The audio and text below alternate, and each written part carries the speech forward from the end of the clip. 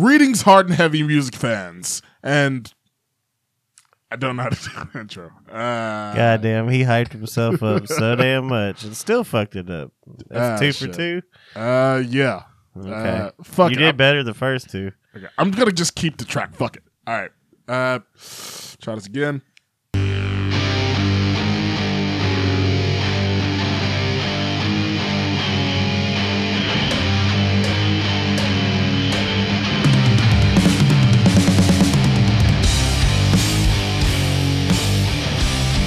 Greetings, hard and heavy music fans, and welcome to episode 12 of the Heavy Haystack Podcast, a podcast about all things heavy music for music fans like you. I'm your host, Dante, and I'm here with my co-host, Mr. David Andrew Langley. Your job's so much harder than mine. This is the joy of being the, I guess, host number one, I suppose. But yeah, today we have a new album ranking episode for you. And I keep forgetting to mention the date every time we freaking do this, but it is February 13th, 2023, the day before Valentine's Day. He literally rehearsed every bit of this right before we started. Yeah, one day I'll remember all these details and how to do a proper intro. Really, this is only the 4th time I've had to do a co-host intro, so I'll give myself a little bit of slack. I'll give you about 17 more episodes. I'll get this by the next episode. It'll be fine. But what we are ongoing. Ongoing. The storylines are intriguing. Oh, Can Dante do an intro? Probably not. Yeah, but today we have an album ranking episode. First, in case you missed it, on episode number 10, we did an album ranking episode of Mastodon, which is available on all platforms. David did an edible. So it's going to be involved with normal. That was my Mastodon noise. Jesus Christ. Okay. This is professional podcasting, folks. It's not even really professional because we ain't getting paid. Hey, all my favorite podcasters be doing drugs on the show and shit. Yeah, that is true. So, for this episode, we are doing another, I guess, foundational to a revival scene band this episode.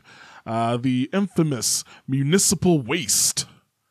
This is going to fuck you up. Yeah, I thought you were going to say something. Well, I just was getting... standing to attention. Waiting for the throw over. But today on this episode of the podcast, we are ranking each of our top 5 favorite albums from the band Municipal Waste from Richmond, Virginia. For those that are unaware, Municipal Waste is a thrash metal band from Virginia, very famous for their crossover thrash style and basically reviving the crossover sound of like the 80s from bands like DRI, SOD, and the like into the 2000s when they first got their start. Their first album came out in 2003, if I remember right. I believe they had an EP before that, but they have their first album, which really putting the term album in parentheses here, with their album Waste 'Em All, which came out in 2003, which is a whole 15 minutes long and was produced by a member of GWAR. Do you remember which member it was that recorded their first record? One of the aliens. One of the aliens. No, I wouldn't be able to tell you that. Well, in case you didn't know, GWAR is also from Municipal Waste's home city of Richmond, Virginia, and helped record the first album and get them their first few tours and really their start in the music scene as such. But we are going to be ranking each of our top 5 favorite albums of them. And this is a band that's very special for David here because this is one of his favorites. So, David, what is your history and connection with the old Municipal Waste? There was one time that my former drummer was in the middle of a municipal waste pit and he went like jogging out. And I was like, man, is he all right? Blah, blah, blah. Just starts throwing up in a trash can. And, like, I don't know about you, but, like, when I'm throwing up, I'm the meme about the werewolf. Like, I throw up violently, and it hurts, and I usually have nothing left in me, and I'm dead for the night.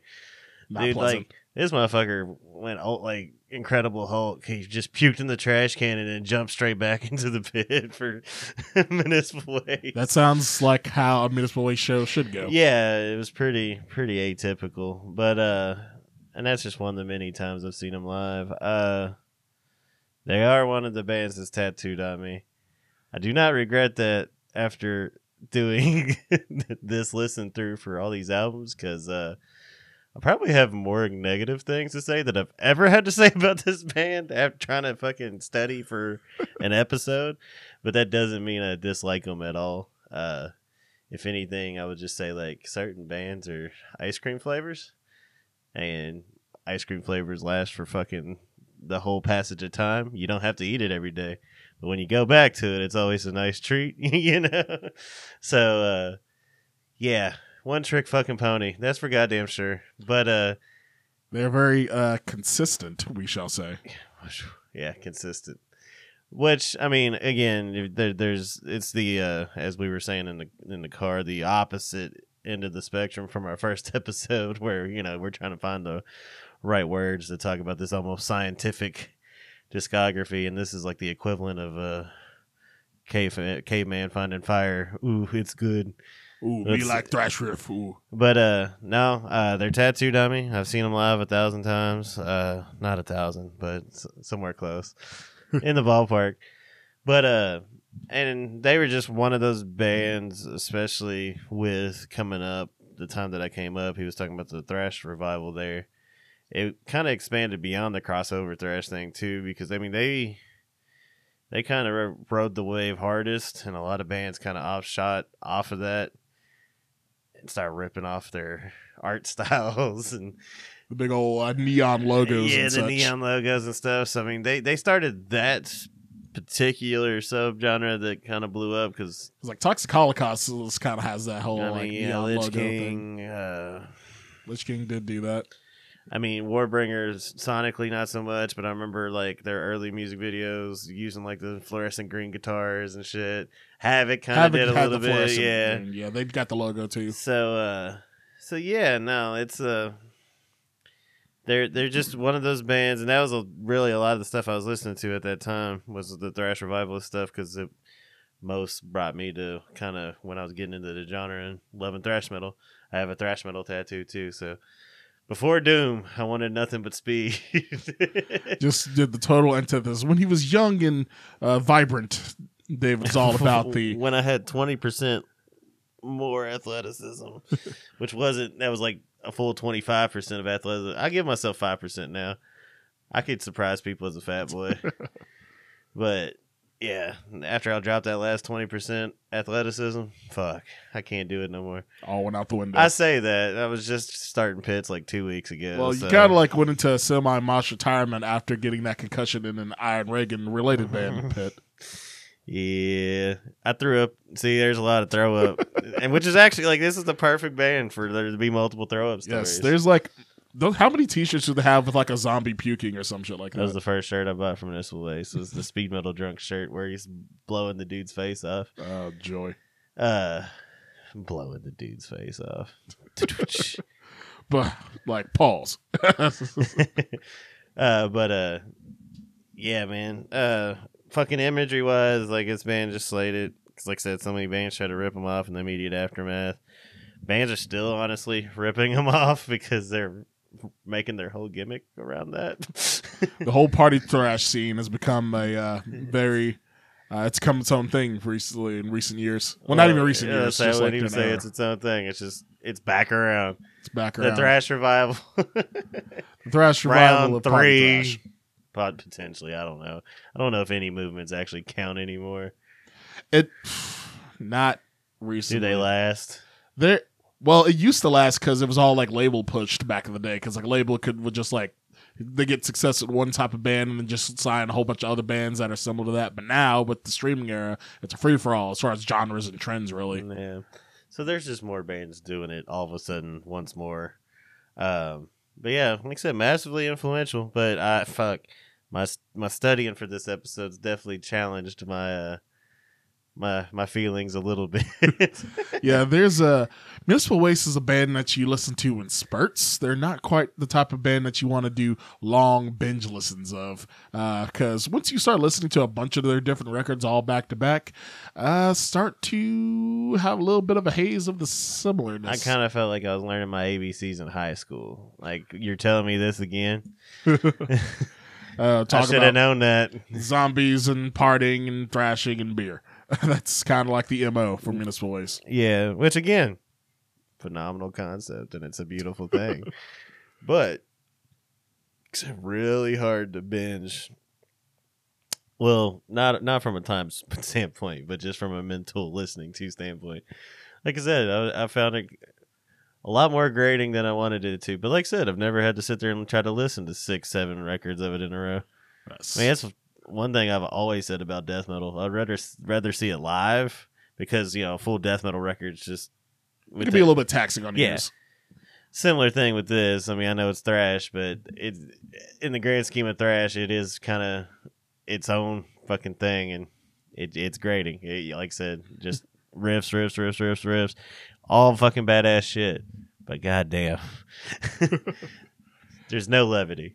Well, with Municipal Waste, like for me, like I'm a lot more newer to Municipal Waste relatively compared to David here. I think it actually might have been David that got me really listening to the band, honestly, possibly. Because I think that like I might have heard of Municipal Waste before, really hanging out with David here. But I do know when we first started our band Stormtoker back in 2017, when we first started forming things, that like basically sharing music like with each other, like that was when I first started going on a spurt of the thrash revival bands, getting into the likes of the Municipal Wastes, the Lich Kings, the Warbringers, the Havocs, the Eviles, the Toxic Holocausts. And Black metal sucks. Yeah. Black metal sucks, baby. Yes, that's a Lich King song for those unaware. But I just wanted to say it. And like fucking when I listen to it, like with the Municipal Waste, I basically, until I started doing like album reviews in earnest, I didn't really give Municipal Waste like too many deep listens. I knew a lot of their big singles that they've had over the years. Of course, I know like The Art of Parting, Sadistic Magician, You're Cut Off, and a few other songs here and there throughout their discography. But I didn't really give any albums many full listens except for The Art of Parting from 2007 and their two most recent records, Electrified Brain and Slime and Punishment, because Slime and Punishment came out in 2017 when I first started getting into them, and that was the first album that I reviewed of Municipal Wastes, or in the early part of my album reviewing career.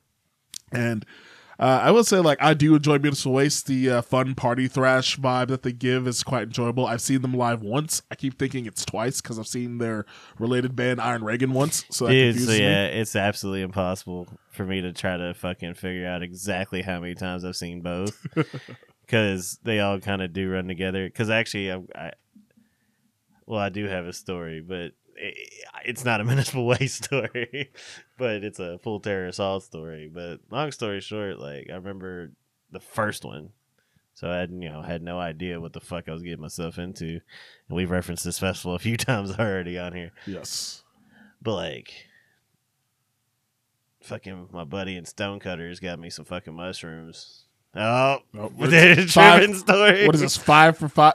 Well, we've only done 4 episodes, but this is probably the 5th tripping story. Who the fuck knows? 5th tripping story, 4 episodes. But I go into the porta potty the first time after I started tripping, and then I came out, and like Tony Foresta just kind of like floated by me, and I was like, God damn, this is where I should be. Like, I don't know, it just... If you've never been, it's a beautiful spot of land. It's the most freedom you can have. We're talking about Full Terror Assault Festival. I don't know if you mentioned the full name of the fest. Yeah, Full Terror. Yeah, I keep saying Full Terror, but yeah, the Full Terror Assault Festival. But yeah, no, it's a magical place to say the least. And the first one I was ever at, like I said, I was on the.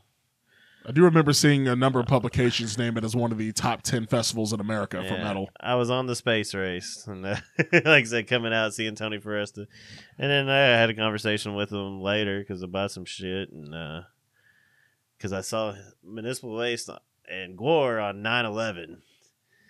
Not 11. Yeah, they kicked Trash off. show. They kicked off the tour in Lexington.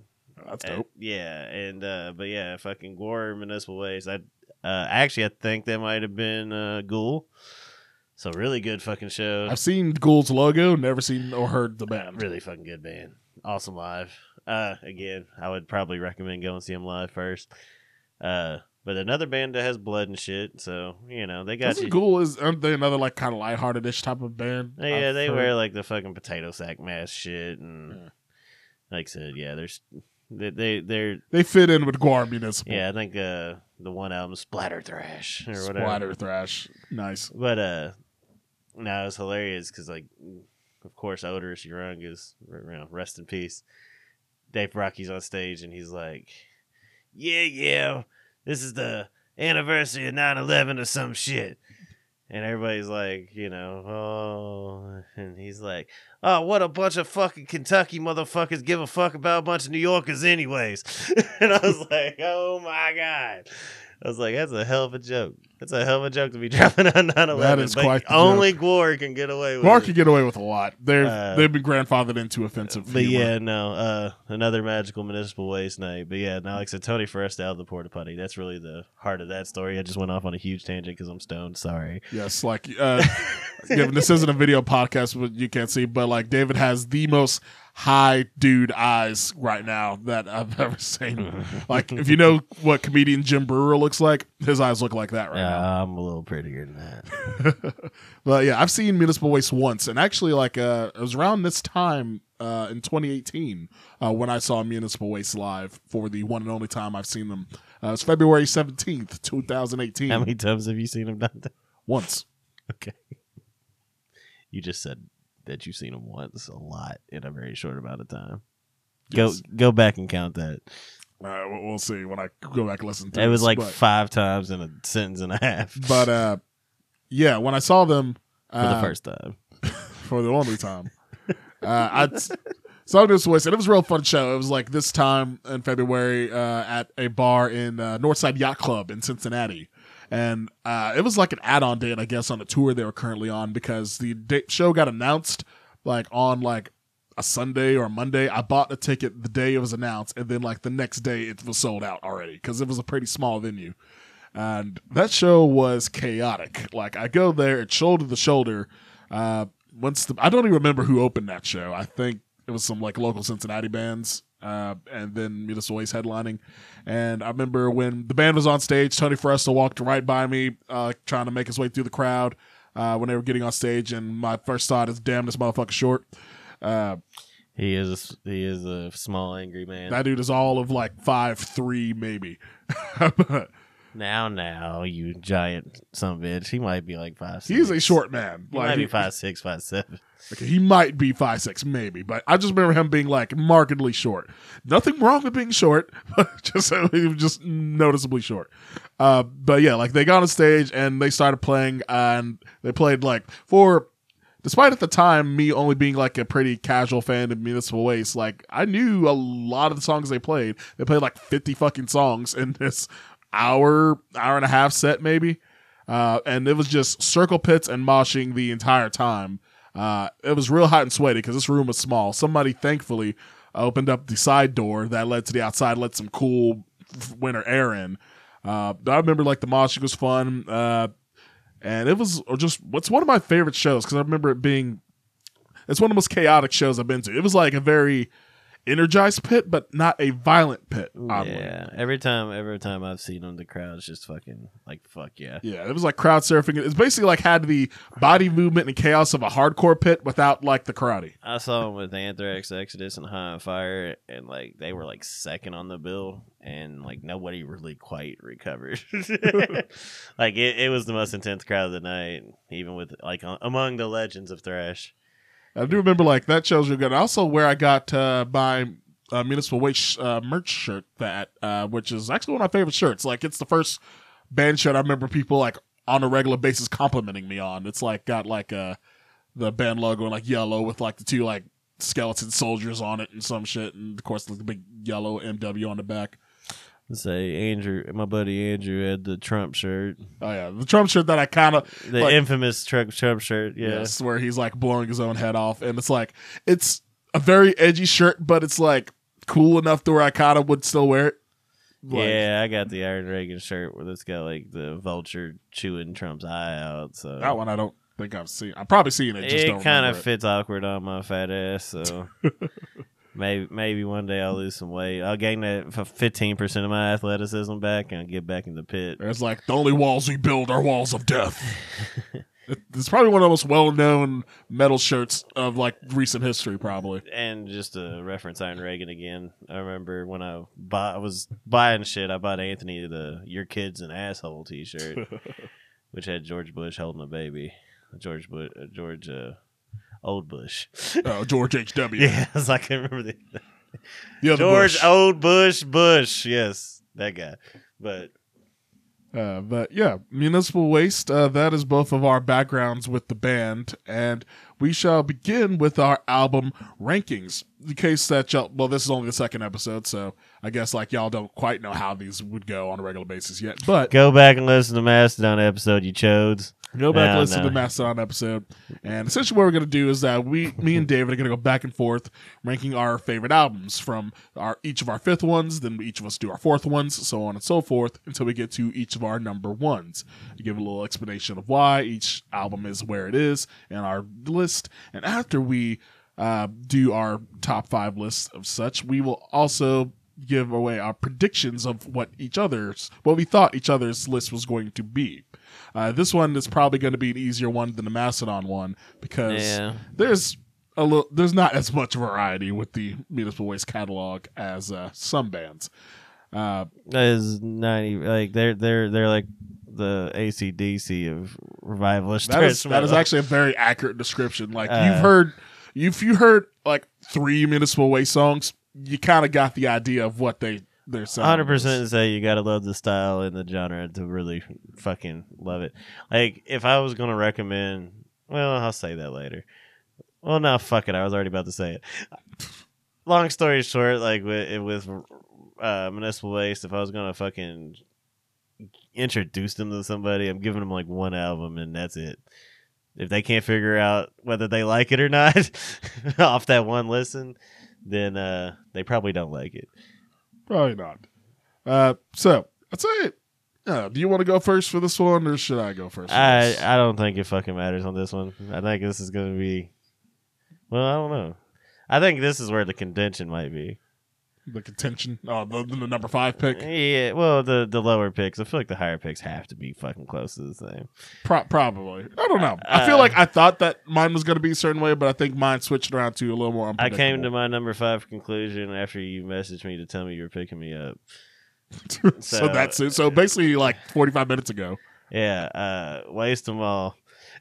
Waste Them All is your number 5 pick, the 2003 debut. Why? Because it's 15 songs that are 15 minutes long, and doing a review of this discography, it was probably the most pleasant because it was over the quickest.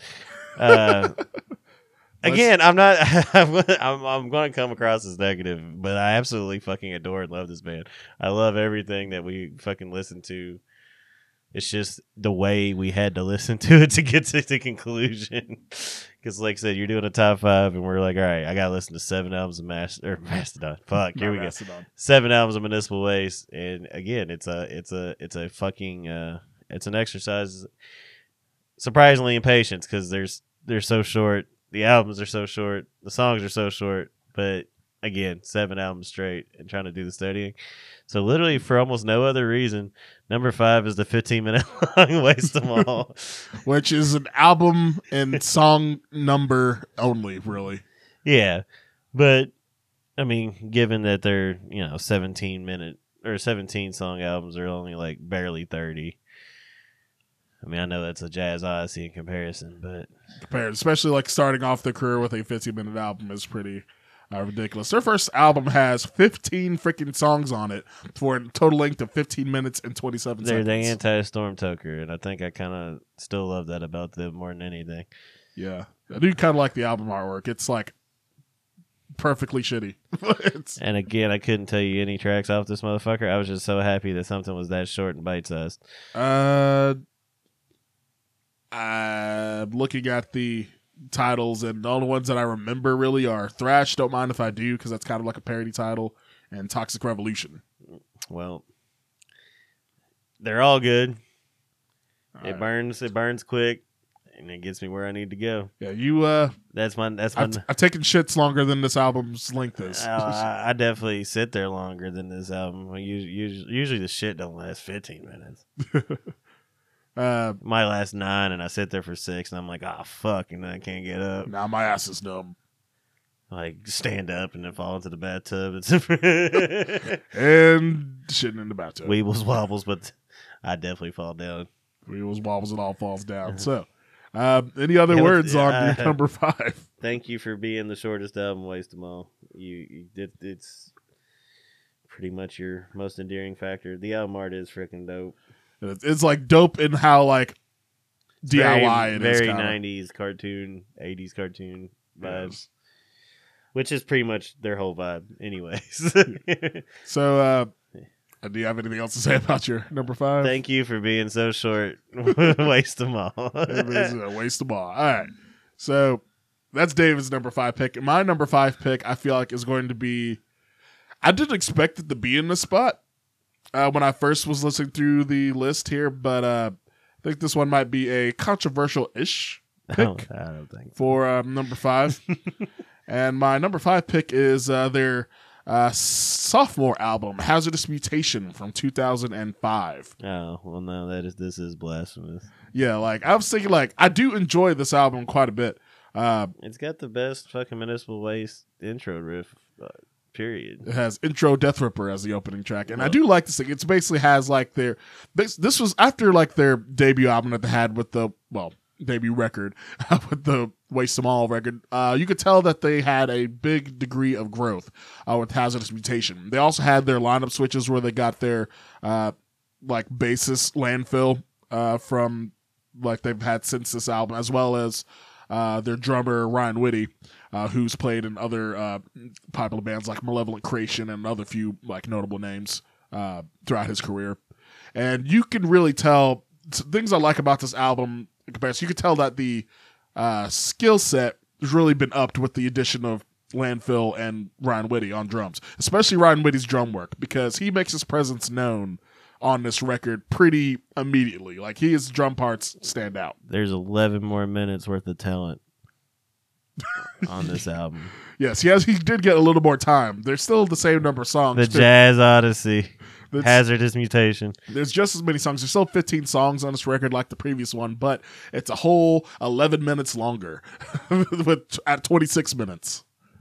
But yeah, Hazardous Mutation is a great record. It basically shows that they really started polishing their sound to basically becoming the sound of what they were going to be. Because like on the first record, Waste Them All, like essentially it was like their whole MO was, we're going to be as fast as we possibly can. Tony Foresta, the vocalist, is shouting so fast you can't make out. He doesn't enunciate shit. He's not making out a word of what he says, but you can actually understand lyrics occasionally on Hazardous Mutation, and has some really quality riffs. Unleash the Bastards, it's probably my favorite track on this one, and has like a number, and Terror Shark as well is a favorite track from this, as well as The Thrashing of the Christ. A lot of quality tracks on this one, very memorable throughout this whole thing, and it really establishes Municipal Waste as the band that they became known as, essentially. This tends to be a favorite among a lot of fans, and I like it a lot, too. I thought it was going to be higher until I did a few re-listens of some of the other records that we will get to later. But, yeah, my number 5 is Hazardous Mutation. Dante just wants me to fight him. That wasn't intentional, because I expected this to be a lot higher, actually. But and just glancing over the Thrashing of the Christ, they're like, you disrespectful fuck. I said The Thrashing of the Christ. That is a dope song. It is a dope ass song. Like, I mentioned The Thrashing of the Christ. It gets my Thrash Woody so hard. Thrash Woody. Dude, it is a dope song. I do like it a lot. I do like the reference to fucking what's the name of that band that had the Guilty of Being Tight song on here is a reference to What is the name of that damn band? The old hardcore punk band that had the "Guilty of Being White" song. Why can I not remember them?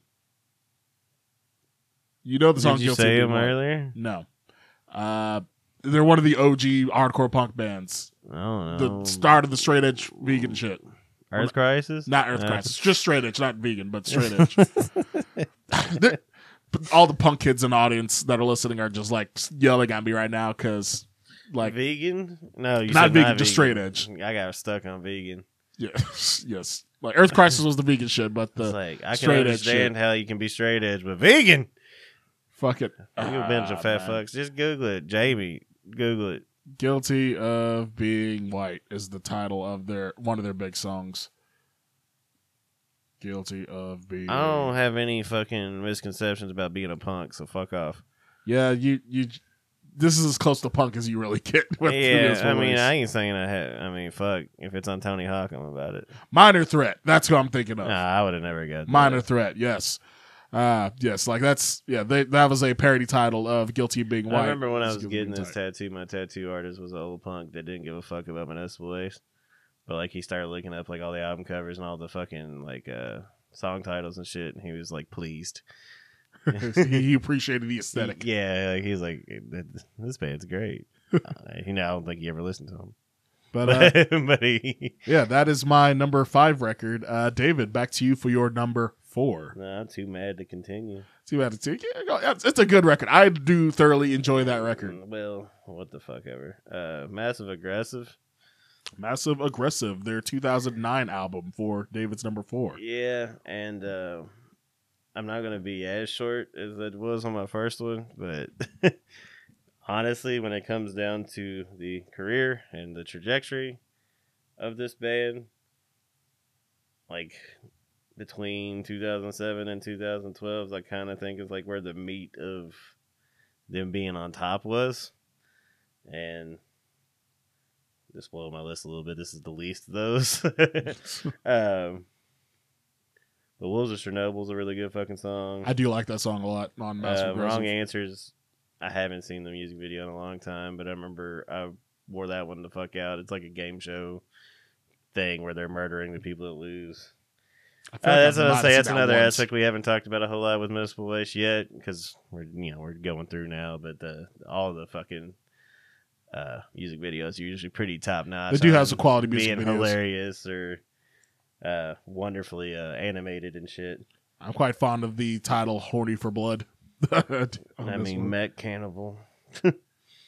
But yeah, I mean, like I said, for me, listening to this and listening through, like I said, I think that 2007 to 2012 is like their sweet spot as far as albums that all pretty. Just kind of giving up the goat with like your future picks here. Yeah, I mean, yeah, but I'm putting some more meat on the bone too later. You wait till I fuck you up.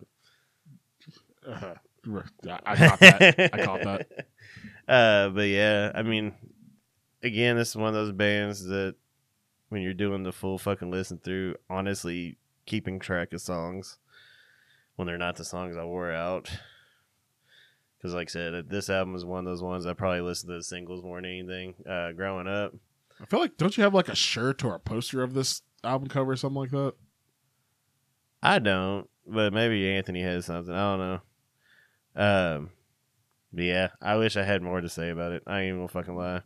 Like that's the like I said, this episode, and I've been bitching about this forever. It's like I don't even know as far as details, because like even when you're listening through, it's like, oh, if you like the song and you're like doing something, you might have missed it like 3 or 4 songs ago, so you gotta go back and fucking be like, well, which one was that? You know.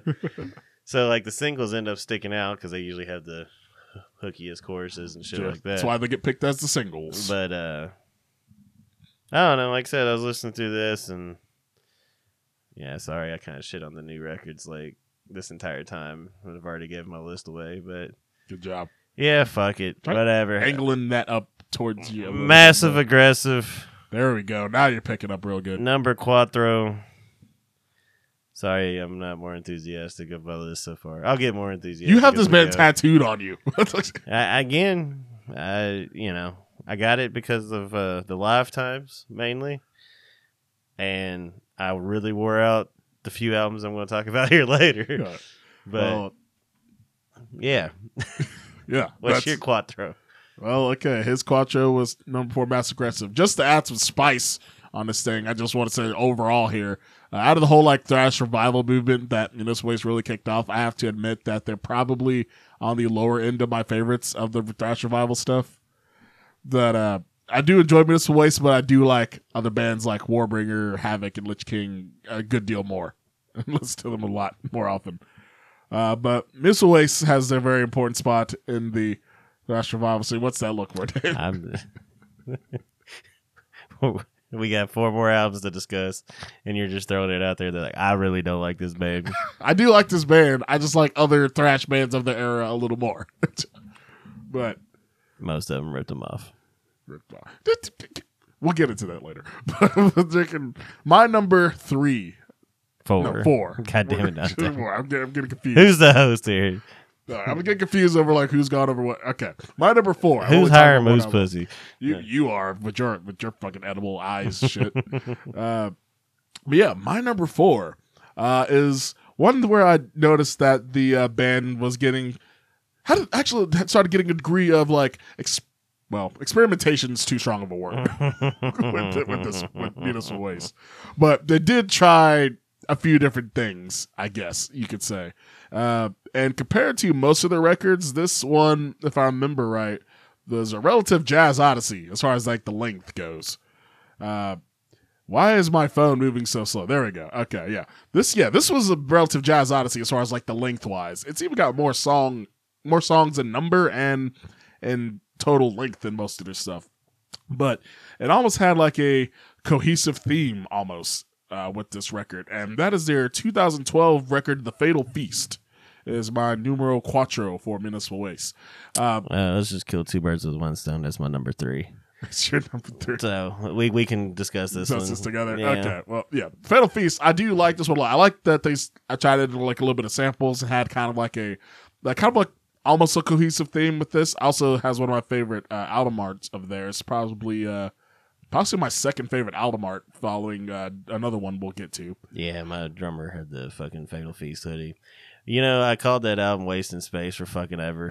Yeah, It is the first track. It is the first track, but like anytime I referenced that album after it came out, I always said Wasting Space. I never could fucking just call it the Fatal Feast, even though like that's one of the best songs on the record too. But yeah, Wasting Space. Yeah, this one has of course, like I say the typical Municipal Waste sound, which they all have the typical Municipal Waste sound, but this one is very strong with a lot of the hooks that it has on it. It has like one of my favorite songs of theirs, You're Cut Off, which has a wonderful music video with that one, an animated music video. I get so turned on when the fucking balls get stomped in by the high heels. That's nah, not really. That shit hurts. I would imagine that's most of that music video hurts when you really. That's a kink I can't get down with. Ball bashing? Yeah, ball bashing's not really up my alley. Wait till I do it to you. Ooh, baby. Awkward pauses aside. We made eye contact and Dante chubbed up. My bad, y'all. Just a little bit. This is going to turn into an R-rated podcast here soon. I'll bash it with one of them steak tenderizer stick things. Get some real ASMR going on with this one. But yeah, this has like a lot of strong tracks on it. Covered in Sick. Of course, we already talked about You're Cut Off. Standards and Practices is one on there. Jesus Freaks. There's a lot of like memorable tracks. Repossession. Repossession is another strong one. Really, this is one where like a lot of the tracks are memorable. I actually remember what the songs sound like off of the song titles, and I can actually match song titles to riffs that I can remember from their history. But yeah, they had a sort of like a whole, was it like space zombies coming to eat people? Was that kind of like monster with 21 faces? Yeah, that was one that real stood out on this one as well. And this one's 39 minutes and 17 songs long. I'm pretty sure it's the longest one, ain't it? I'm pretty sure. Yeah, I think this is the longest album of theirs, which is 39 minutes. Average length for most bands. It's kind of short depending on some bands, but this is for Municipal Waste. This is a freaking marathon of a track. This is a double album for Municipal Waste, and which says a lot about the record because everything that we've said so far, talking about how it's kind of a slog to listen to them back to back to back to back, that the longest one does happen to be both firmly in our top 5. Yes, like this longest one, like it shows they had enough diversity and quality songwriting with this one that they're really, it's for it being their longest track, it doesn't wear out its welcome. And they kind of nail some more mid-pace stuff on this one. As mid-pace as they get. Yeah, like they have like some hooky stuff. Funny thing, I think like Your Cut Off might be the fastest one still, and it's one of my favorites. Oh, yeah. Yeah, and it's just hooky. Like basically anything with the big old chanty sing along. I remember when I saw them play this live, the whole place exploded more than it already was. Everybody should have been cut off. Yeah, like freaking like I was getting drunk during all the circle pits and running around. But yeah, this was like quality one, and this was my number 4 and David's number 3. This was the tour in which the drummer puked in the trash can. So nice, and they were doing a co-headline tour with Napalm Death. Oh, that's a good. Man, so many short songs.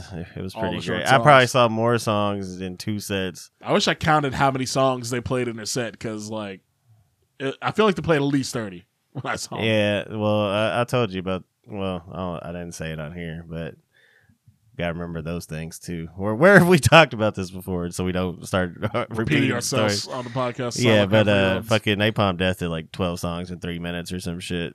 Yeah, you like talked they, about yeah, like that was on. And I don't remember exactly how many it was, but it was just fucking hilarious because they literally just piled them all in like one spot in the fucking set. Big old medley, and everybody just went batshit after each one. It was just like, yeah, I'll play the other short one. Yeah. No, it was pretty fucking sweet. That's my favorite thing about bands that do this style again, and it fucking translates so much better live. So when you're listening on record and you're really wanting to listen to something, and I don't know, this is my old ass now. I like going on a little bit of a journey.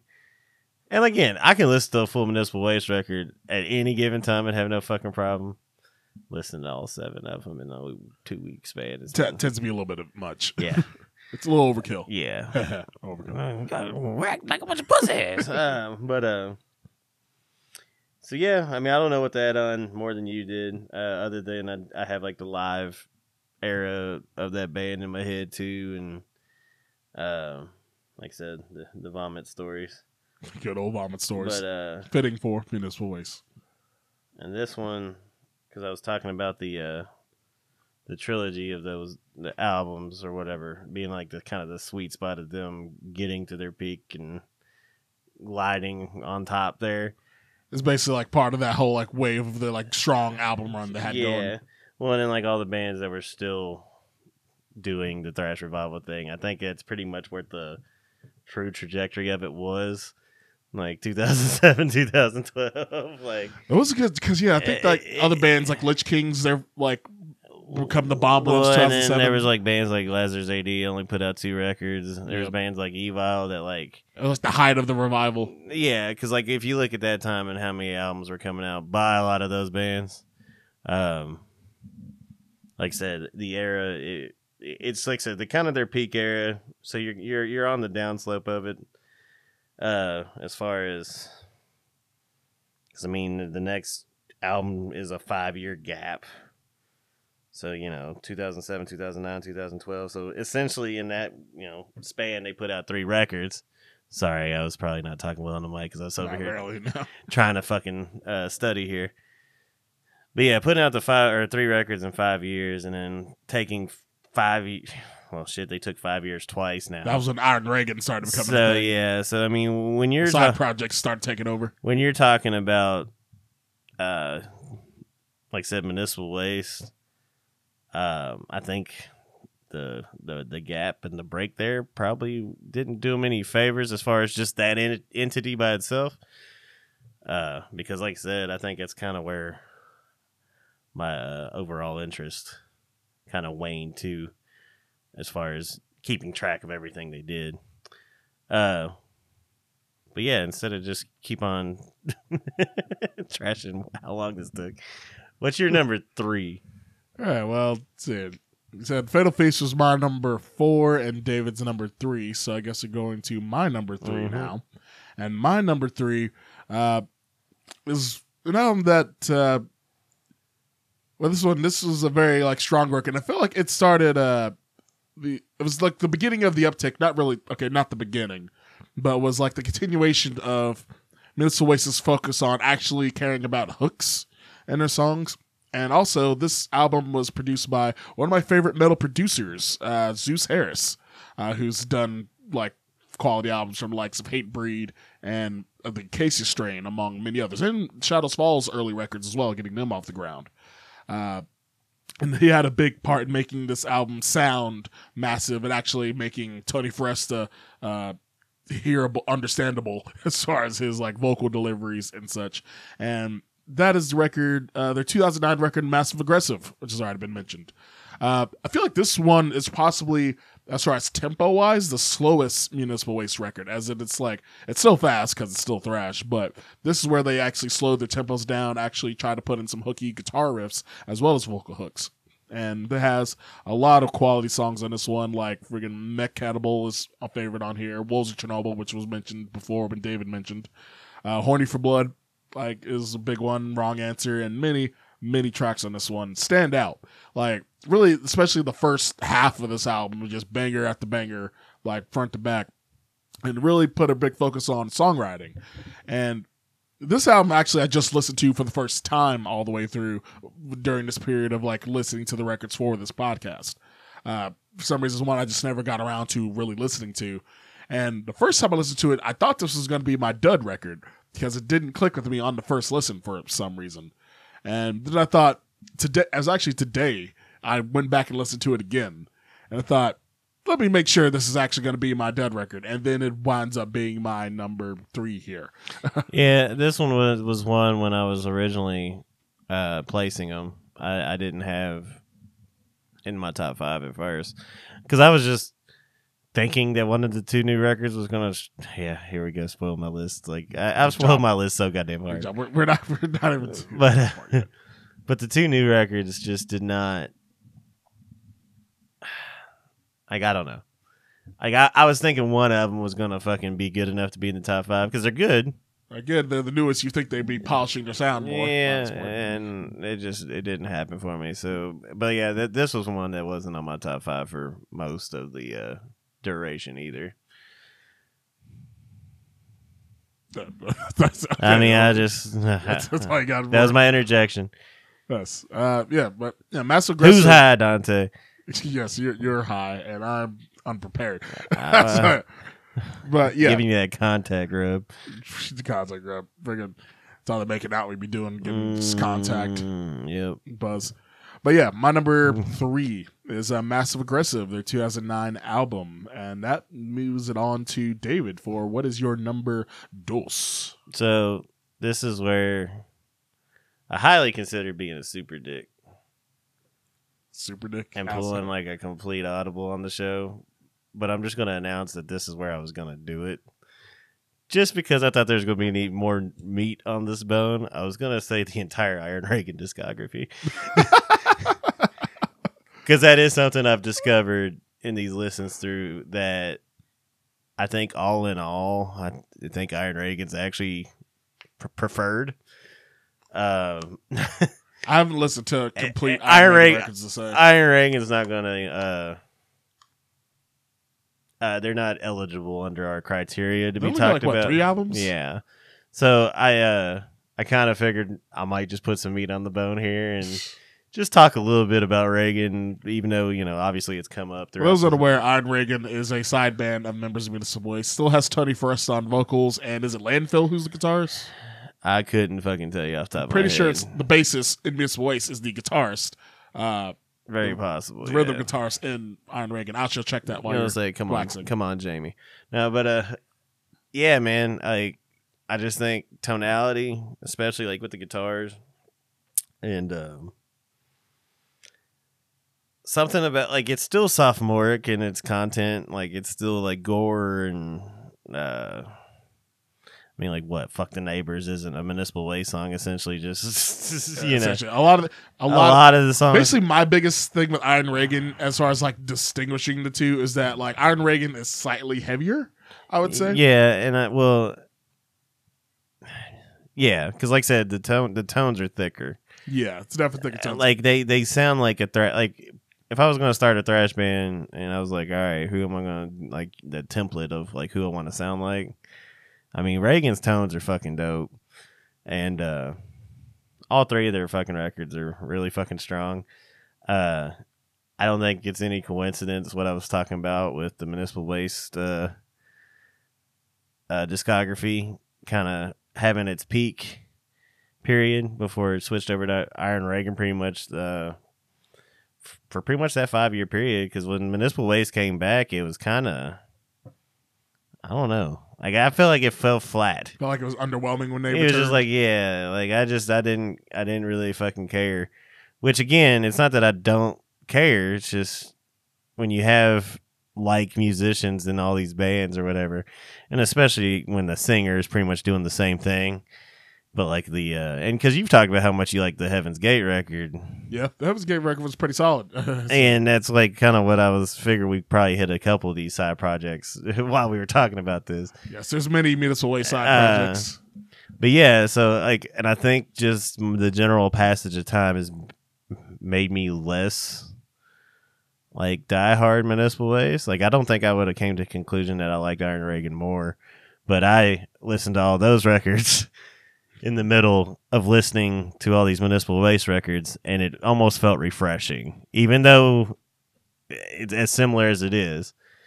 Yes. But it's that, I guess it's the same flavor, but it's very much a very similar flavor. More catered to where I'm at now. Like I said, I can't even explain it, but those three records I would put firmly ahead of everything up until number 2.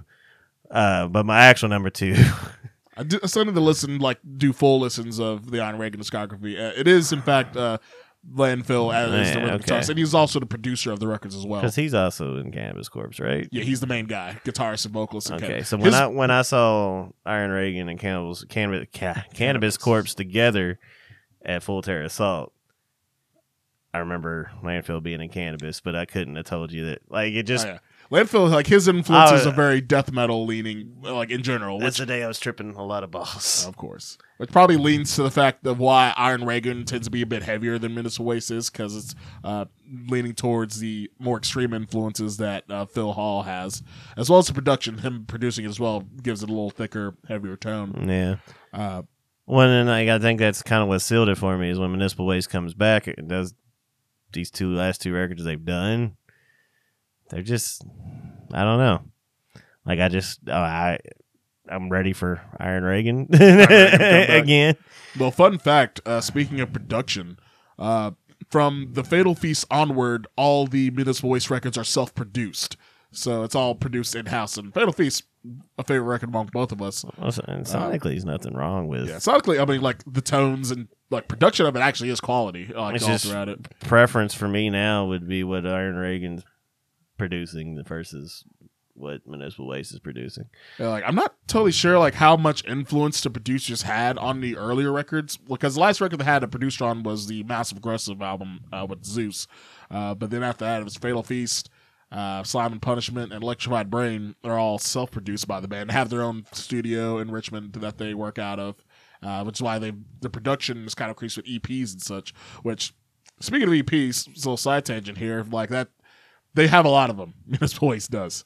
And it kind of deserves a bit of a mention. Like, they're not albums in their own right, but their most popular song on Spotify right now is from one of their EPs, Wave of Death, which I do enjoy that EP a lot. And I understand why it's one of the most popular tracks of them, because it's not even a vocal track, really. It's kind of like a sing-along hook with, like, riffs. It's kind of interesting, to say the least.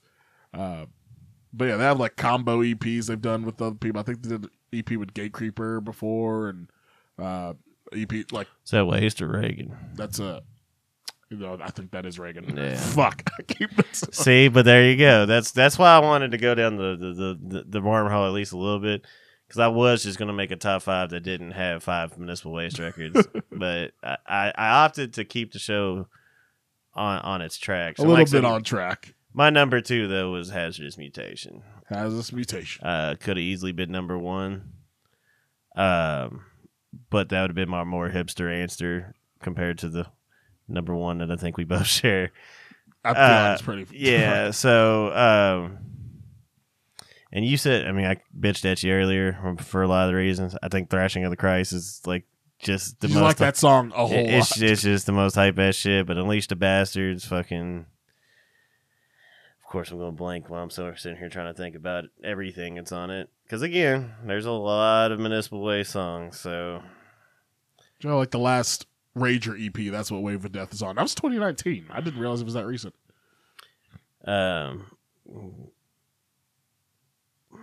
Mind Eraser is such a good song too. The Terror Shark. Terror Shark is just because of the dumb title and topic. I do enjoy that one a lot. I've probably listened to this one the most because, like I said, the 11th. I knew this one was going to be high for you because you've mentioned this record a lot. Yeah, and like I said, could have arguably been number one, but I think the obvious number one now was way too good to pass up on. So I'm just gonna go ahead and get to your number two, so we can talk about the one. The one. Yeah. Well, like my number two is one that got to be number two due to re-listens, honestly, because like I remember, like I've listened to this album when it first came out, and I wasn't too fond of it when I listened to it back then, but after browsing through their entire discography and listening to like everything, this one wound up standing out with like a strength of songwriting, very hooky tracks, a lot of stuff that was very memorable. And I don't know why it didn't stick with me on the first go round when I listened to it back when it came out, but on this go round of listening, it stood out a lot more. And that is their 2017 record, Slime and Punishment, is my number two for the band. This album, when I went back and listened to it recently in like the past week or so, they actually had like banger after banger, like Shrednex pretty strong. Shrednex is a standout song. One of my favorites on here. Enjoy the Night, Breathe Grease actually was way better than I remembered it. I thought I didn't. For some reason, that song I thought was like lackluster when I first heard it. But now it's like, oh, this actually has some sweet riffs on it. This one obviously is not on my top five. Yeah. I've only referenced this entire episode. But I will say that was something I did take away, as I did enjoy it a lot more listening to it than I remember when it came out. Yeah. I know I haven't said a lot of positive about a band I really like. That's tattooed on you. But yeah, no, like this album was definitely better. I'm not mad that you have it that high, because there was a couple riffs and couple songs. Like I said, Shrednex was one of the ones I made sure to figure out what that one was. I was like, oh shit! From the title to the riffs to everything about it, just Shrednex, it's endearing. It's an endearing song. And Poison the Preacher is another big one that I like. Pearl Violators, I like the little cop drama sample to have in that little thing. Excessive Celebrations, like I think literally like a song about sports teams winning and everybody tearing up the city. Because I remember listening to it, I was like, fuck. They're like describing State Street, man. Pretty much. It's for the UK Wildcats when they win the championship. Hey, like, we won the championship. Let's destroy everything out of victory. I'm so happy. Let me turn your car over and set it on fire. Because fuck you. I'm happy. Total sense. But, yeah, this Slime Punishment, also Death Proof, which is referencing the movie, I'm assuming. Because it has, like, car samples and shit in it, which is pretty cool. Near the end. Think Fast, also a quality closer. 14 songs, 28 minutes, lots of bangers, doesn't overstay its welcome. This has probably the biggest number of memorable songs for me personally, outside of our mutual number one, which we will get to. And yeah, like I remember it didn't stick with me when it first came out in 2017, when I reviewed it. I think back then I gave it like a 3 out of 5. Back then, just like a middle of the road kind of like rating, but now I would rate it. Okay, honestly, I'd rate it 3.5. It's slightly high. I can't rate it that high. It is on the ranking of Municipal Waste records. It is a good album. Obviously, my number 2. Yeah, but I do like it a lot. And it's basically has some of the strongest hooks they've had, and some of the most memorable riffs they've had throughout their career. If you put like their entire discography like on a line chart, the line would be pretty goddamn even. Like there wouldn't be no huge jumps. Like we use like percentage points. Like how much do you enjoy this particular record? Probably be like on a scale to 100, it'd be like 75% on all of them. Yeah, but it's like I like this one 77. I like this one 73. Yeah, like it's not a whole lot of ups and downs with the Municipal Waste discography, but which is a strength. which is a strength. It is strength. They are consistent. That is something you can definitely give the band because there's no like obvious this record sucks. Can't get enough Municipal Waste. Municipal Waste is going to keep delivering Municipal Waste exactly how Municipal Waste delivers it. Pretty much. Yeah, that's about all I have to say about Slime and Punishment. So it makes our mutual number one pretty obvious. And that would be Electrified Brain! Yes, Electrified Brain is their number one. No, that's not Electrified Brain. No. It's good. It's still a solid record. Still, like, Electrified Brain is a good record. Yeah, I was actually surprised I didn't, like, as I was saying with the two new ones, I was surprised I didn't get one of them up there just because they're both good records. Yeah. Funny enough, like, with Electrified Brain, I remember, like, Electrified Brain is the newest, which came out last year in 2022.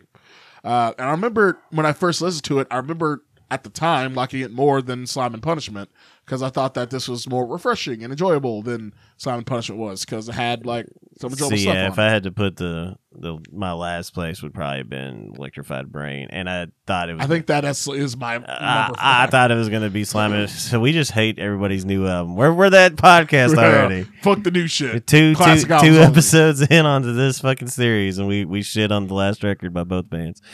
We'll find one because we'll find one we like. I liked Electrified Brain at the time to listen to. I still enjoy it, but like after listening to everything else they've done, we're like, I don't really like it as much as all the other stuff. But yeah, number one, the art of partying. The art of partying is both of our number ones by a very wide margin for me personally. If I have to say, yeah, wide. And well, I know I said that Hazardous Mutation was considered. It was just after listening to this one and realizing like the time frame and just all things considered, this is why people like Municipal Waste. Essentially, it's, to a T. The art of party, even the album title is the album encapsulates art. them in the nutshell. The album art with the neon green is just like them to a T. The band, not to mention like it's pretty rare. I think this is gonna be like a rare album in this series that we're doing where the number one is so obviously the number one for like most people, I would say. Where it just stands out like as much as I did enjoy Slime and Punishment on these re-listens, Art of Partying is just a whole step above it in like enjoyment and I think quality as well. This also was produced by Zeus Harris as well, and definitely gets that the tones like for some of the best they've had, especially up to this point. Yeah, I think it's their best sounding record personally. Like got Tony Ferris's vocals like sounding clear and delivered well, especially for this being such an important album for hooks. It seemed like I don't know what got into Municipal Waste at this time in 2007, but they just like were on a creative tear with this record. Yeah, because this also has like 17 songs, which is the most songs they've had on a record besides The Fatal Feast. And just a little bit shorter, 35 minutes. Yeah, The Art of Partying, Headbanger Face Rip, Sadistic Magician, The Inebriator, Beer Pressure, Chemically Altered, Sadistic Musician. Yeah, I said that terribly. Sadistic Magician. Sadistic Magician. Fucking Born to Party. Which, is obviously the only song we've referenced this, like, 3 episodes. Yeah. Which, honestly, live... It's funny, like I feel like I'm always waiting for that song, just because. I remember like everybody when I saw him was just shouting. Oh, everybody loses their absolute shit, but like it is a weird thing. Like when you're not really looking forward to the song, you're not looking forward to the end of the set, but you do want to just run in a circle. And Municipal Waste is gonna fuck you up. I think at that Napalm Death show they had like a big old like confetti that went over everybody. It was like that definitely adds a lot to it. I feel like, from what I've heard about Municipal Waste's live shows, it sounded a lot like a band that we have here in Kentucky, Belushi Speedball, as far as their live shows. Well, Belushi Speedball is another band that rips them off. They have a song. They have a song talking about ripping off. Like, ripping off Municipal Waste is their biggest song right now. Yeah. And they got to play with them at FTA and got to meet them, so that was kind of like a fun thing. And I think a band like Municipal Waste is going to appreciate that, because again... of how many didn't. I do remember, though, hearing an interview with Tony Foresta where someone was asking them about the Belushi Speedball song. He says, yeah, you're like the 6th person to ask me about this freaking song. Oh, yeah, I'm sure it's all he fucking gets to hear about. Oh, yeah. Which is good for Belushi Speedball. It's free advertising to the back. I was saying, good for more power to them. And good for Municipal Waste. Representing Kentucky Thrash with it. Right. But yeah, no, there's nothing. This album's just so fucking strong. And I said I'll probably listen to Hazardous Mutation more. It's probably honestly close to fucking tied. But like I said, like knowing about the band at the time too, like I said, it's another. I didn't really talk about my childhood connection much, but I think I got the tattoo when I was 18. So one of your early freshman I'll say 2007 would have been me being 15. So and then I saw him a few times live before I went and did that. So I mean, this is the era that locks you in. Like I said, I kept on talking about the songwriting peak of them. They kind of steamed off of this, but the next two outputs were really strong. They're both in our top 5. So yeah, the Art of Parting is just like the gateway. The meat of the Municipal Waste career was the best part of the sandwich for sure. Yeah, the Art of Parting is just like it's a song record, like the Art of Parting. That's always in my Spotify top 100 most listened songs every year. I never get tired of listening to it because it's just infectious. Like it's also like a well crafted layered chorus that they did with this one, where it builds where they have the trade off vocals between like Tony Foresta and I'm assuming the guitarist whose name escapes Ryan Waste, yes. Where they do the trade off vocals, which is like really cool. It's like it's just saying the same lines over again, but just with a different voice saying it. But it's such a small detail that works so well for having such a good hook. This is just another record under producer Zeus Harris's cap of being like the best. He's responsible for a lot of bands' best records. For like a lot of because like with the Casey Strain 2, their record Wormwood never says best Zeus. Nah. Fucking Art of Parting, Zeus. Freaking a whole lot of other bands like whatever their best record is, Zeus did it. Dialing. If we ever get big enough, like I'd love to have Zeus produce one of our records. Yeah, but lots slower than Municipal Waste, but yes. Laurel, that's like, hey, they do fucking Fit for an Outtop. No, they do their own shit. Never mind. But that's another favorite producer of mine. Whose name escaped. The guitarist for Fit for an Autopsy is the producer who's produced Body Count and many other bands. Getting off topic, The Art of Parting are both our number ones. One of the greatest thrash records of the revival period. Really, probably. I mean, if you want to talk about the. I mean, if you're going to talk about like all time, even you're talking about probably a top 10 to 15 thrash metal record all time. Yeah, this is definitely this is responsible for getting basically our generation into thrash for a lot of people, honestly. Yeah, because like I said, this was their breakthrough. They were the band leading the resurgence. And of course, every Big Four thrash band had a fucking knockoff after that too. This is even close to the time period where Trivium wanted to be Metallica. The Crusade, I think, was 2007 too, wasn't it? I think it might have came a year earlier in 2006. I will double check that. But even then, there was other bands that were scratching their thrash itch. And come on, Jamie. My phone's moving a little bit slow. I know, goddamn. But yeah, Trivium, like this is basically a good time for like the comeback of thrash. Yeah, it was the year before the Crusade came out, 2006. So, but even then, like you had bands that weren't thrash bands that were doing the thrashiest shit at the time. And like I said, hell, even my original band, Theories of the Apocalypse, was a thrash band a thrash entity that was trying to do something. We were terrible musicians. I'm still a terrible musician, but that's beside the point. You're pretty all right. I'm loud.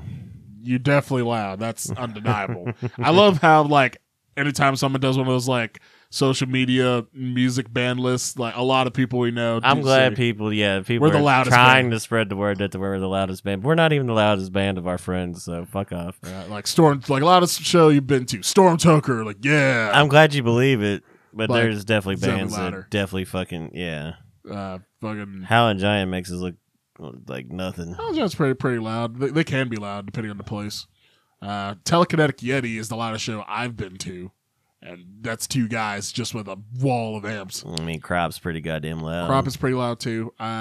Conan is also one of the loudest ones I've seen. Weed Eater was pretty goddamn loud. I just saw, like, an anniversary Facebook memory thing from, like, 2019. Yeah, my potato phone definitely got terrible quality. Oh, actually, I didn't go to that one. You didn't go to that one? I went to the Cosmic Charlie's on Winchester Road. Huh. 2.0. Yeah, okay. I know that. I think we were both at that one, but I thought you were at the Burl one. Not that time. Oh, okay. Or maybe someone else I was there with. I don't know. Another stinky stoner man, probably. That's half of Lexington. Yeah. Half the Lexington music scene, at least. But yeah, My favorite kind of people. Bringing like both of our number ones, pretty not very surprising for our number ones here of the Art of Parting. No, we pretty much knew this from the time we drew it out. We both knew. We hat. didn't say it to each other, but we both knew. We both knew what it was. So yeah. With that said, I guess we could go over what our predictions were and how accurate those were. Speaking of talking about how organized we are going to use the same names we had before. We're going to come up with new ones. Well, I can pause the podcast real quick so we can write that out and get that done. Well, I got to get it out there that we're not organized. Yes, we are very organized. Not organized. That's a lie. Yeah, we didn't plan this well at all today, but we didn't feel like we had to because we was away, so we figured it was going to be an easy episode. And it was. It was. But we have our predictions. I was lazy. My prediction was my list. Your prediction. You just said what your list was like. Well, I didn't. I mean, the only surprise for me really on yours was that Slime and Punishment made it that high and that Hazardous Mutation. That was a surprise for me as well, honestly. So I mean, beyond that, and I mean, Waste Them All was just a scapegoat pick at number 5 for me. So, well, for me or my predictions, honestly, now that I'm thinking about it, one of the 2 new records probably should have been my number 5. Like to be honest, actually, for my predictions, I got every one of yours right except for your number 5. Because I'm surprised at how accurate I got it because I thought your number 5 would have been Electrified Brain. And like I said, probably should have been one of the 2 records because let's be be honest. But I think the Municipal Waste Fatigue just factored too much. Right. But I did get every other one exactly right in the right spot too. 4 was Massive Aggressive, 3 was Fatal Feast, 2 Hazardous Mutation, 1 Art of Parting. So fuck yeah, I know this wasn't a hard one. Like I can't really brag about it. You're better on this one. I think I won the Mastodon one. Yeah. I think you were closer on the Mastodon one. So 1-1. So 1-1. I don't know if we're gonna. I'm gonna chew your ear off if you can get too big of a lead. I'm a sore loser. Joy. But yeah, so we already pretty much talked about omissions, didn't we?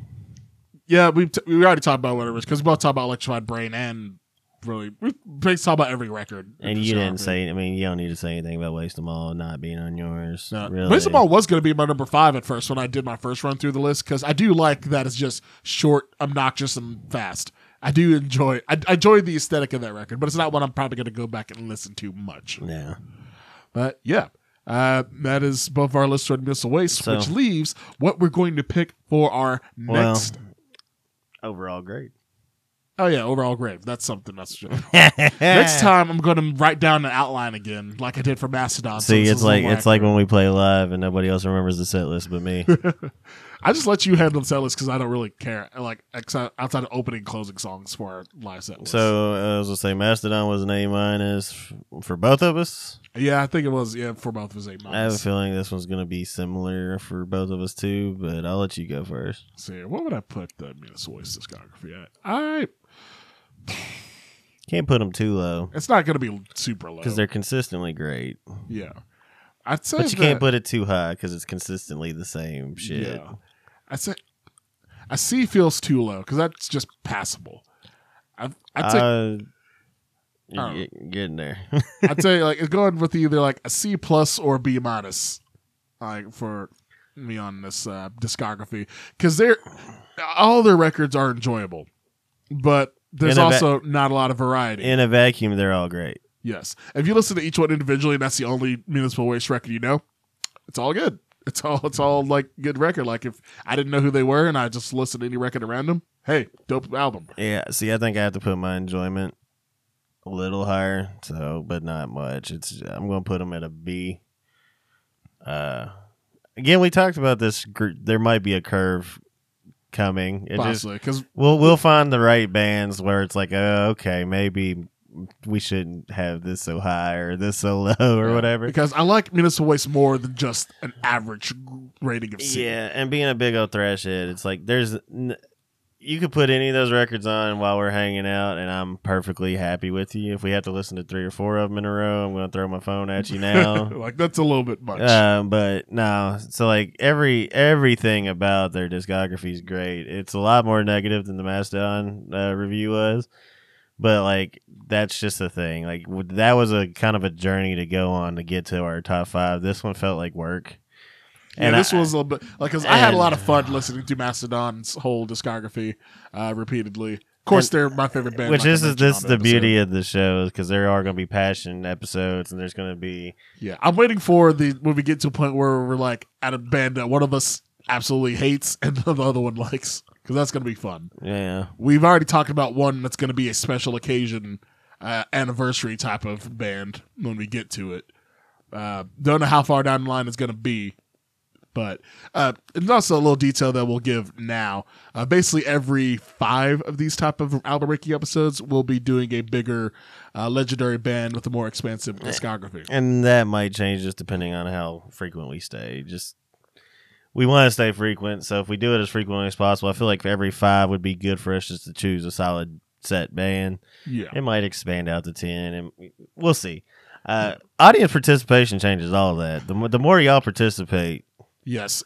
A question like on Spotify, in case y'all didn't know, on Spotify, with this being an Anchor podcast, there are questions that are left on the podcast episode, and I will leave the question open on what band should we cover next. And that's something that however many comments we get on it, like that could be it. Actually, I had a buddy that contributed a few ideas that I'm just going to throw in the hat additionally.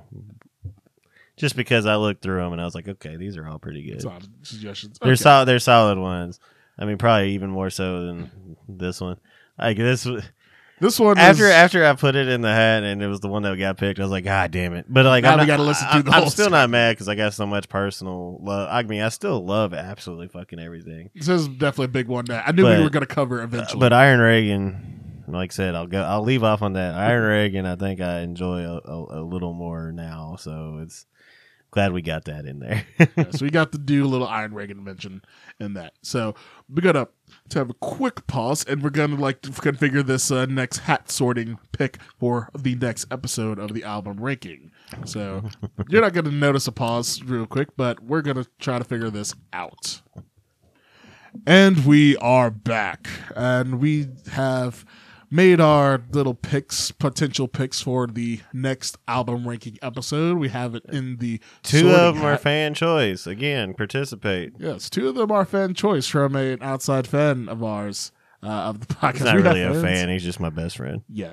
Okay, friend. He's like, you should do this on your podcast, bro. I ain't listened yet, but no, I'm just kidding. Yeah, that's the type of dick fucking all Andrew is. But yeah, we've each picked 4 choices, which include choices from the fan. And then we also have some that were left over from last week. So yes, we've added a substantial amount of bands in the hat. So there's a lot of variety. We don't even know what's going to get picked here out of like what we got so far. And David's sorting in the hat, and we will have. It looks like I'm fondling my balls. I wish this was on video. Yeah, it does look. Especially now that Dante's making eye contact with me and breathing awfully heavy. Okay.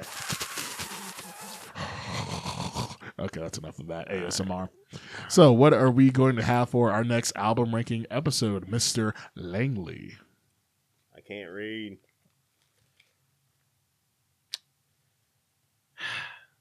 What we got? I gotta do a lot of work. Ooh, what is it? The Dillinger Escape Plan. The Dillinger Escape Plan. I can't tell you a single song. What? You don't? How do you not know a single Dillinger Escape Plan song? I think there's one. Motherfucker. Don't know. Hey, it's the beauty of the show. Like the whole freaking noise core math rock thing. They're one of the big ones. Woohoo! Well, it's just going to be a very surprising episode for the next one as far as like what we have the picks going. But our next one. No, I mean actually totally a band I'm down to check out. I've definitely heard them. I can't tell you anything about them. Yeah, that's right. Like other than they were crazy live and a lot of people swear by them, but. Yes. Never was an avenue I went down, so I'm stoked. Fuck it. We're going to be covering the Dillinger Escape Plan, mathcore, metalcore, wizards of craziness, who are now retired, so we don't have to worry about any new albums popping up from them anytime soon. But yeah, We feeling frog. You want to do 2? What do 2? What, like next 2 episodes? Fuck it. Okay. We only have fucking like 10 suggestions in here.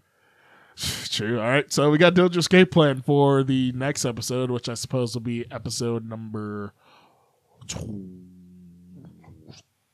What's the next? Probably 13. This is episode 12 or 14. So it'll be episode 14. It'll be 14. If we keep up. If we keep going back and forth between news episode, album rank, news episode, album rank, that could change. No promises. But for, I guess this will be episode number 15, I guess. God damn it. Okay. What's number 15? The Acacia Strain. Both my choices. Yes. All right. So I got a lot of work to do. Yeah, David has there might be a postponement on the next one possibly because David has a lot of research to do with these next 2 bands. But we got the Dillinger Escape Plan. I'll just eat 3 edibles and come in and be like, man, math rock's cool. It's pretty. Angry hardcore man was angry. If you were worried about like municipal waste being, well, the thing is, the Dillinger Escape Plan records are diverse but intense. It's not something you typically listen to on repeat very, very much outside of a few songs here and there. Hey, I may have just found my 2 new favorite bands. Possibly. Like, hey, if we could get you into the Casey strain, I'm going to be real happy. Tune in next time to find out. Yes. But, yes, that is the end of the Municipal Waste album ranking episode. Still too damn long. Album number. This is a lot shorter than the Mastodon one. We had 1:25? Hour 21. Damn. That was a good guess. With the song added to it, it's going to be about an hour 25 or so. So, yeah, this is pretty brief. This is probably the shortest podcast episode yet, actually, overall. But for Municipal Waste, that's more than enough. Honestly, we did it too long if we're talking about how long their albums usually are. So. Pretty much. But yeah, that is the end of the Municipal Waste episode, and stay tuned for the next news and new releases episode, which will include a review of, well, if all things going well, will include a review of the new In Flames record, Foregone, as well. And then now that we've announced episode 3 and 4, we'll eventually announce who we are going to cover on our special 5th episode of the album yeah, I suppose we should review. Think about that. I think we should probably I already had a suggestion, but I think was it. Oh well, I was gonna wait to drop that later. Well, I can bleep it if it's that big of a thing. Completely bleep it, yeah. Because I was teasing that we were gonna announce our 5th one. Okay, well, we will get there eventually, and I will bleep that out. I will bleep that out when I go back over I was going to tease something. We told them episode 3 and 4. Hour 22. Make a memory of that timestamp. This is the end of the episode. It'll be easy to find. But yeah, that is the end of the Municipal Waste episode. Stay tuned for the next episode covering the most recent news and reviews and heavy music, as well as the review of the new record from In Flames titled Foregone. But until next time, folks, peace, love, music, and we shall see you all next time. Deuces.